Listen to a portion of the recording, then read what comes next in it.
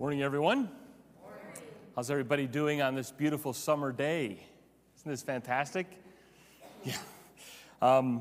If you remember from last week, we left on a really bummer of a note because of Abimelech's hatred of his father, Gideon. And, of course, the fact that he murdered 70 of his brothers didn't help anything. But Abimelech is sort of on that path to utter destruction. And I think it is hard sometimes as Christians, as believers, when we look at the world around us and we see the wicked prospering. And that's not a brand new problem. That's not a brand new thought that we've had, because Scripture constantly talks about the wicked prospering and how difficult it is for the believer, the one who holds near and dear to God, to be satisfied with simply God and not worry about how the rest of the world is living, what benefits they may have, what stuff they may have, what ease of life it may appear that they have. And in fact, it has been a problem lifelong for the believer when they evaluate the wicked in light of themselves. And they feel that they are somehow lacking, and they can become envious of what the unbeliever has. And in Psalm 73, and you don't have to turn there, I'm just going to read a real couple quick verses here and get the mindset of what Jotham might have been feeling. Remember, Jotham was the one son of Gideon that had escaped and hid himself and then made that beautiful declaration of prophecy to Shechem and Abimelech both, that God was going to judge you and put a spirit between the two of you and you would eat each other alive. Even though now it seems like you've got great peace and prosperity, a day of reckoning is going to come. Wickedness does have a price tag associated with it, and it's called justice, not karma. And in Psalm 73, not a psalm written by David, but by Asaph, he says the following, and I'm just going to select a couple verses here. And so if you're trying to read at verse 1, I'm skipping several verses here just to give us the thought of it. Otherwise, I would be in this chapter the entire day and not even get to the book of Judges. But we're starting here, just first couple verses, like verse 3. The psalmist is saying, I was envious of the arrogant when I saw the prosperity of the wicked. For they have no pains until death. Their bodies are fat and sleek. They are not in troubles as others are. They are not stricken like the rest of mankind. They set their mouths against the heaven. Their tongue struts through the earth. And they say, how can God know? Is there knowledge in the Most High? Behold, these are the wicked, always at ease, always increasing in riches. And then the psalmist switches mindset. He says, but when I thought how to understand this, I seemed to be wearisome. Until I went into the sanctuary of God, then I discerned their end. Truly, you set them in slippery places. You make them fall to ruin. How they are destroyed in a moment, swept away by utter terror. Nevertheless, I am continually with you, and you hold my right hand. When my flesh and my heart may fail, God is my strength, the strength of my heart and my portion forever. For behold, those who are far away from you shall perish. You put an end to everyone who was unfaithful to you. But for me, it is good to be near God. I have made the Lord my God my refuge, that I may tell of all your wondrous works. Now the psalmist says that the mind switch happened. This looking and envying at what the world might have, the fact they've got an extra day for the weekend all to themselves. They don't have to go to church on a Sunday, and they get to do whatever they want the entire weekend, and we make those sacrifices and we gather together to those things of sacrificing our time and money and service and energy. We look at the world and say, they've got it so much easier. They don't even care about God's law and rules and regulations and obedience. They just live it any way they want to, and they seem to get away with it all the time. The psalmist said there was a switch that happened, though. I don't know if you noticed it. It says, when I thought about understanding all this, it seemed wearisome to me, too much for me to bear. And then he says, until I went into the sanctuary of God, and I discerned their end. There is a connectiveness when God's people come to God's sanctuary and says, I surrender. I surrender before the Most High. I take all of those thoughts that I had about how it might be unfair, and I surrender them to you. Jotham had to have been going crazy. His family was murdered, and the murderer was put in charge of the largest city in the area, Shechem. And the people of Shechem were just overwhelmed with how awesome Abimelech was, and how cool he was, and how a warrior he was, and how what a great leader he was. And they were showering him with gifts and power and respect. Jotham had to be at the top of the hill after he proclaimed that prophecy, probably wondering that same thing.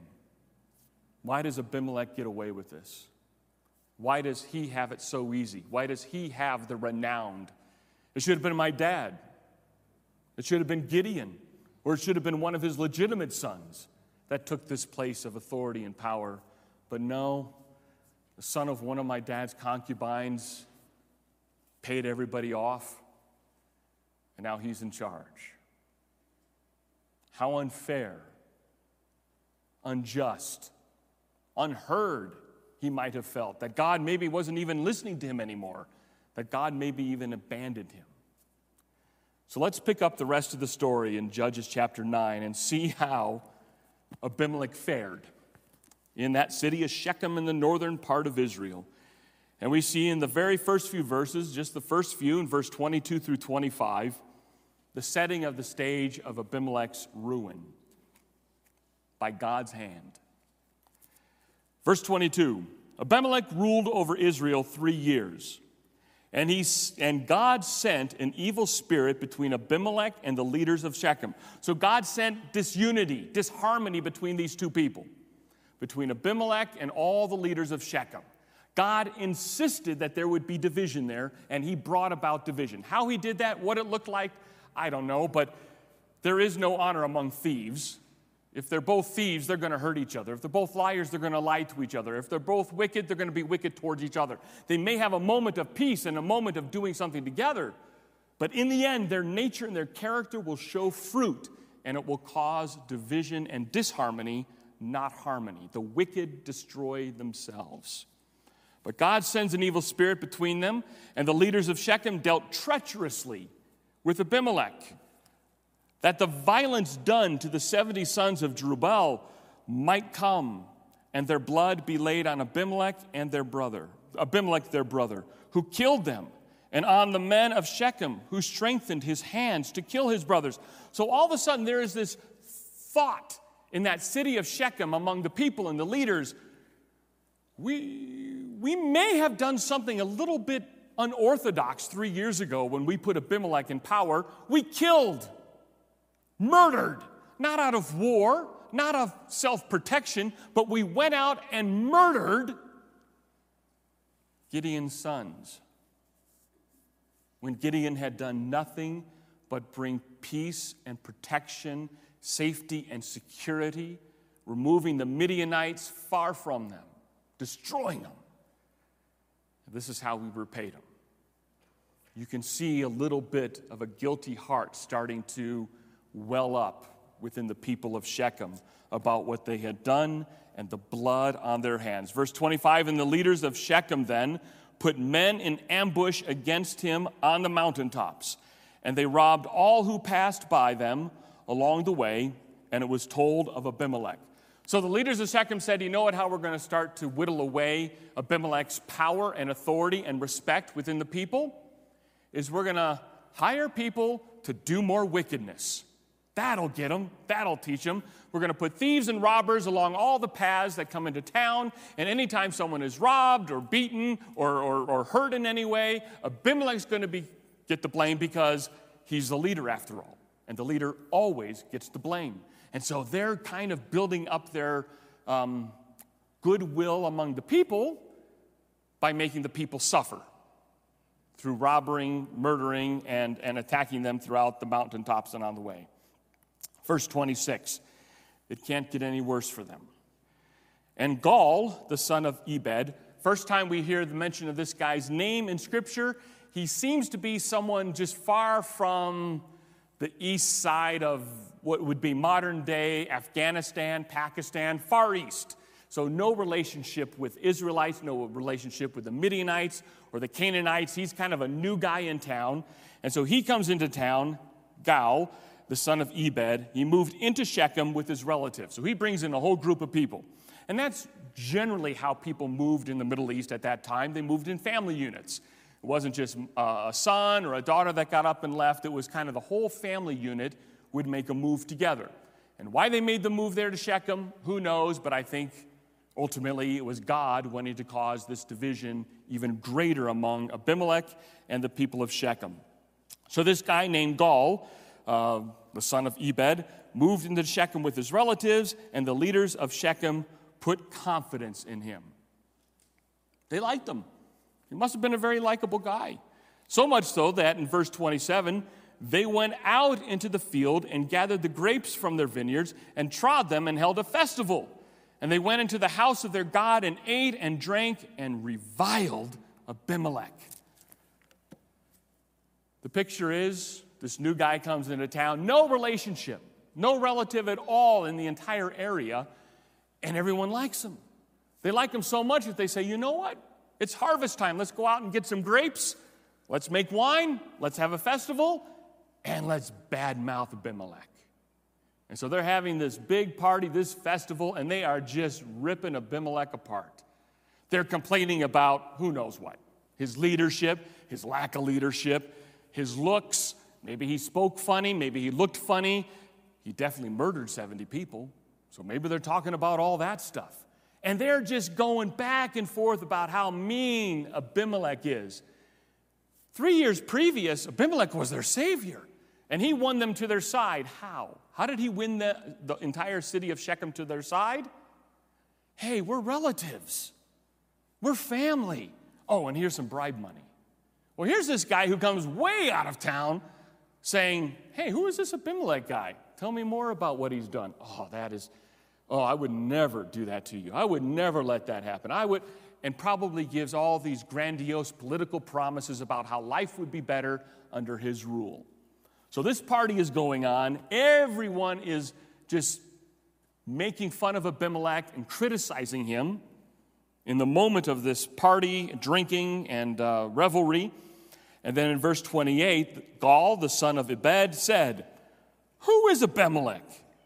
And who are we of Shechem that we should serve him? Wow. Do you catch that? Let me read that again. Who is Abimelech? And who are we of Shechem that we should serve him? Gaal, you are slick.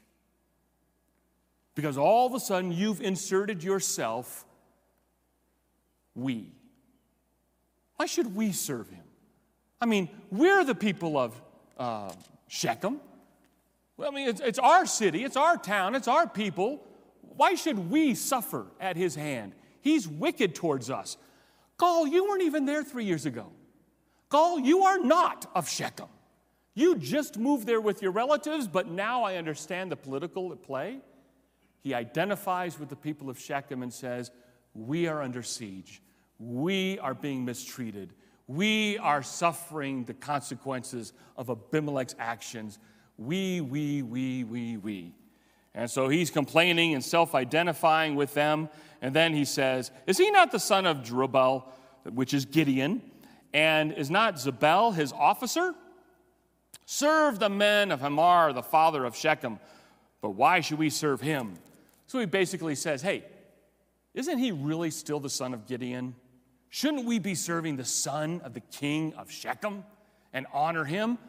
Again, Gaal, you're not even from there. You don't want to honor the people of Shechem. You certainly don't want to honor Gideon's lineage. I understand why you don't want to honor Abimelech. He's a murderer and a liar and a deceiver, and you want his power. I get it. But he inserts himself into this family feud and does nothing but divide and divide and divide. which is exactly what God was looking for. He was looking for that division and put the people in place to make that division actionable. And so the following, verse 29, puts it into action. Gaul says, "Would that this people be under my hand, then I would remove Abimelech, and I would say to Abimelech, increase your army and come out. If you would only follow me, I would put the challenge out there to Abimelech. You put up or shut up." Gaul has some gall, but it moves forward because all is not fair in love and war. It says in verse 30, then Zebul, the leader of the city, heard the words of Gaul, the son of Ebed, and his anger was kindled. Well, yeah, because you are attacking your commander, Abimelech. You're attacking the guy who you have paid homage to, that you've gone to war to or war with. He's your leader. And you hear your leader being attacked and defamed and ridiculed and dismissed. And now there's a plot against his life brewing, and the entire city is at edge. And so he sent messengers to Abimelech secretly, saying, "Behold, Gaul the son of Ebed and his relatives have come to Shechem, and they are stirring up the city against you." Absolutely true. "Now, therefore, go by night, you and the people who are with you, and set an ambush in the field. Then in the morning, as soon as the sun is up, rise early and rush upon the city, and when he and the people who are with him come out against you, you may do to them as your hand finds to do." So Zebul sets up this great game plan. First of all, he lets Abimelech know what's happening in the city. The city is on edge, and they're starting to hate you. The tides have turned. You no longer have the people on your side. This new guy came into town and just stirred things up, and the people were willing to go along with him, maybe out of guilt, maybe out of shame of what they allowed you to do 3 years earlier, but we got a plan. In the dead of night, bring all your people down from the mountains into the valley next to the city, and as soon as daylight appears, pop up out of the fields and attack. They won't be ready for it. Surprise. So, the day is here. Verse 34. Abimelech and all the men who were with him rose up by night and set ambush against Shechem in 4 companies. So Abimelech just simply divides his people into 4 groups, kind of surrounding the city. The city is on sort of a plateau, but there's mountains surrounding it and a valley surrounding it and a river running by it. So there's various landscapes and battlefield opportunities, but one major road runs through the entire city and along the trade routes. And so all 4 companies of Abimelech's men are just hiding out. So Abimelech and all the men who were with him rose up at night. Verse 35, and Gaul, the son of Ebed, went out and stood in the entrance of the gate of the city, and Abimelech and the people who were with him rose from the ambush. So all of a sudden, Gaul, for whatever reason, decides to go out to the main city gate and stand there in the early morning, and all of a sudden this ambush from out of nowhere happens. And this is how it happens. And when Gaul saw all the people, he said to Zebul, "Look, people are coming down from the mountaintops."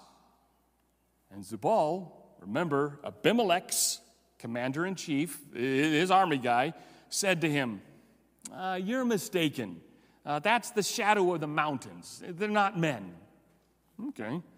So Gaul said again, "Look, people are coming down from the center of the land, and one company is coming from the direction of the diviner's oak." And Zebul said to him, "Where is your mouth now? You who said, 'Who is Abimelech that we should serve him?' Are not these the people who you despised? Go out now and fight with them." And Gaul went out at the head of the leaders of Shechem and fought with Abimelech. And Abimelech chased him, and he fled before him, and many fell wounded. up to the entrance of the gate, and Abimelech lived in Haram, and Zebul drove out Gaal and his relatives so that they could not dwell at Shechem. There's a sense in which you got to appreciate spies being spies and deceivers being deceived, because the moment Gaal said, I think there's stuff moving out there, the head of the city said, nope, I think you're mistaking all that movement for trees and shadows. They're not men. Just be at ease. So Gaal for a moment probably thought, okay, maybe I don't know the area. Maybe those are just shadows and I'm not getting it. Maybe the wind's blowing over there. No, I definitely see people. They're coming right out of the grass in front of us. And before he had a chance to make a decision, he was attacked and did the best he could, taking everybody out of the city, because you don't want the enemy in the city, because once they're in the city, they control everything. So the fight goes out of the city, and Abimelech utterly defeats them. Now, it doesn't tell us that he captured Gaal or killed him, but we don't hear anything more from him after this. But we do know that Zebul just simply said to all of his relatives, you're out of the city. You're gone. You're done with. You would think at that moment, someone who is wise, although Abimelech has no sense of wisdom, that someone who was wise would say, okay, we're done. Let's just stop here. We had victory. The people of Shechem need time to kind of think about what they did, but no reason for me to do anything else because I showed my strength. I won the day. Let's all go home. Let's think about this and have some diplomacy for the next move. That's what wisdom would do. Let's think about this. But Abimelech is not a wise person. He says in verse 42, the rest of the story, on the following day, the people went out into the field, and Abimelech was told. He took his people and divided them into 3 companies and set an ambush in the field. And he took and saw the people coming out of the city, so he rose against them and killed them. Abimelech and the company that was with him rushed forward and stood at the entrance of the gate of the city. And the 2 companies rushed upon all who were in the field and killed them. And Abimelech fought against the city all that day.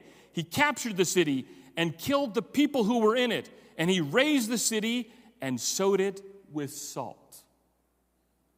A sign of absolute destruction. He went into that city and killed everything that had life. And just to, no pun intended, throw salt on the wound, he decides, I'm going to lay this land barren.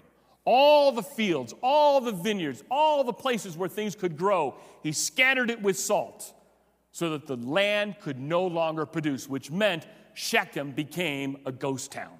No one would ever live there again because they couldn't sustain themselves. Burned it to the ground and destroyed it for future generations. But it doesn't stop there. Verse 46, when all the leaders of the Tower of Shechem heard of it, they entered the stronghold of the house of El-Berith, which, try to think for yourself for a moment of medieval castles. Now, they didn't have that in this day, but they would have had outlining villages that sort of were the city gatekeepers, but then there would be some major structures in the middle of the city that gave all the important and rich people a place for protection if there was a little band of robbers going through, because the band of robbers would just kind of take on the little villages and little houses and businesses, but they would leave the strong tower, that big building, all alone, because why waste your time on that? It's going to be hard to penetrate, going to be very difficult to defeat them once they are held up in a fortress, whether it be made of wood or stone or a combination of. So all of the leaders went into this little tower that was in the middle of the city. And verse 47, Abimelech was told that all the leaders of the Tower of Shechem were gathered together. And Abimelech went up to the mountain of Salam, he and all the people who were with him. And Abimelech took an axe in his hand and cut down a bundle of brushwood and took it up and laid it on his shoulders. And he said to the men who were with him, what you have seen me do, hurry and do as I have done. So every one of the people cut down his bundle and followed Abimelech, put it up against the stronghold, and they set the stronghold on fire over them, so that all the people of the Tower of Shechem also died, about 1,000 men and women.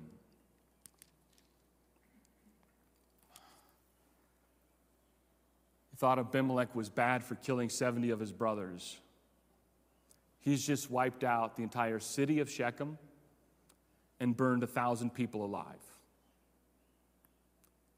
He is as wicked as it can get. No regard for life, no regard for wisdom. He's a wicked, wicked man. And so far, nothing has been able to stop him. Not even a foreigner and all his relatives and the whole city of Shechem. The whole city couldn't stop him. Now he's completely laid waste to it. But in the end, God wins. Verse 50. Then Abimelech went to the Bez, encamped against the Bez, and captured it, which is another city outside of Shechem. But there was a strong tower within the city, and all the men and the women and all the leaders of the city fled into it and shut themselves in, and they went up to the roof of the tower. And Abimelech came to the tower and fought against it and drew near to the door of the tower to burn it with fire. And a certain woman threw an upper millstone on Abimelech's head and crushed his skull flat. But Abimelech still has a little bit of life in him. He then calls quickly to the young men, his armor bearer, and said to him, "Draw your sword and kill me, lest they say of me, Abimelech was killed by a woman." I think being killed by anybody is bad, but in his mind, in his day and age, to lose to a woman was like worse than death. Now, Abimelech has no clue how bad death is going to be for him, but he knows if this happens, everyone will be singing songs about Abimelech was killed by a woman. Remember, Abimelech was killed by a woman. Who knows? I mean, it would have been humiliating for poor Abimelech for centuries and millennia. We would have been making fun of him even to this day. Abimelech, he was killed by a woman. No, he couldn't let that happen. So his young armor bearer decided to thrust him with the sword, and he did. "Draw your sword and kill me, lest they say of me, a woman killed him." And his young man thrust him through, and he died. And when the men of Israel saw that Abimelech was dead, everyone departed to his home. A moment of normalcy. A moment of huge sigh of relief. Let's go back to our lives. Thus, God returned the evil of Abimelech, which he committed against his father in killing his 70 brothers. And God also made all the evil of the men of Shechem return on their heads, and upon them came the curse of Jotham, the son of Jerubbaal. You cannot mock God in thinking that wickedness will go unpaid for. 3 years, Abimelech probably lived in a lot of safety and security and opulence and excitement about how he is now ruler of Shechem. And in a matter of days, a foreigner, complete foreigner, comes in. Division is made. God uses the hand of that foreigner. God uses that bickering among each other. They use that deception and lies and fussing and complaining to build enmity between Abimelech and his once kingdom that he ruled. And before you know it, a young man had to kill him with his own sword to save him embarrassment. A matter of days, how the mighty has fallen. A matter of days, how God has brought judgment upon the wicked. And Jotham at the very end, while I'm sure he didn't stand up and have a parade and celebration, I'm sure there was a huge smile on his face. God repaid evil for evil. Jotham didn't have to do it. God brought it. God brought it every step of the way. In Psalm 75, verse 7, it says, "But it is God who executes judgment, putting down one and lifting another."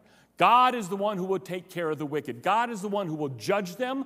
We don't have to judge them. We don't have to complain about them, and we don't have to judge them. God is perfectly capable of taking on the wicked, even though the world may be reveling in their goodness from their perspective. God takes care of the wicked. Our call is to run to the household of God and say, Lord, judge them. Judge them quickly, that we might be able to go back to our cities and enjoy the comforts of our relationship with Him, with you, with God. There's a beautiful passage, and we're going to close in this if the band wants to come up.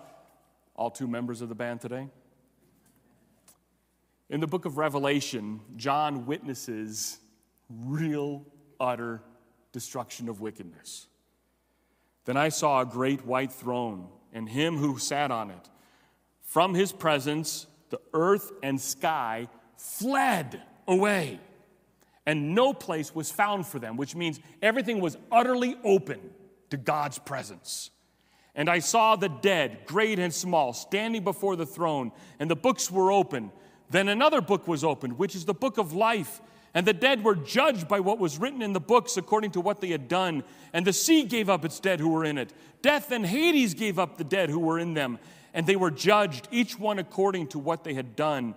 Then death and Hades was thrown into the lake of fire. This is the second death, the lake of fire. And if anyone's name was not found in the book of life, he was thrown into the lake of fire. I don't read that to make you scared of the lake of fire. I read that to encourage you and give you hope that your name is written in the book of life if you believe that Jesus Christ is your Lord and Savior. If you believe that one simple truth and surrender your pride, your hate, your arrogance, your wickedness, if you surrender it to Jesus Christ, your name is solidly written in that book as if it was written in stone, never to be erased, but to be upheld and cherished by God. But if your name is not written in that book of life, you may not be as wicked as Abimelech. You may not be as wicked as the men of Shechem. But don't be fooled for 1 second that God will not bring justice for His name's sake. But there is incredible peace and incredible joy that He offers us at the same time. That if you feel your life has had these wicked moments, you can surrender them. And just as far as the east is from the west, God will remove your sins. And He will take all those crimson stains of sin and make it white as snow. That is the promise He makes for you this day, because He has not guaranteed you the next one.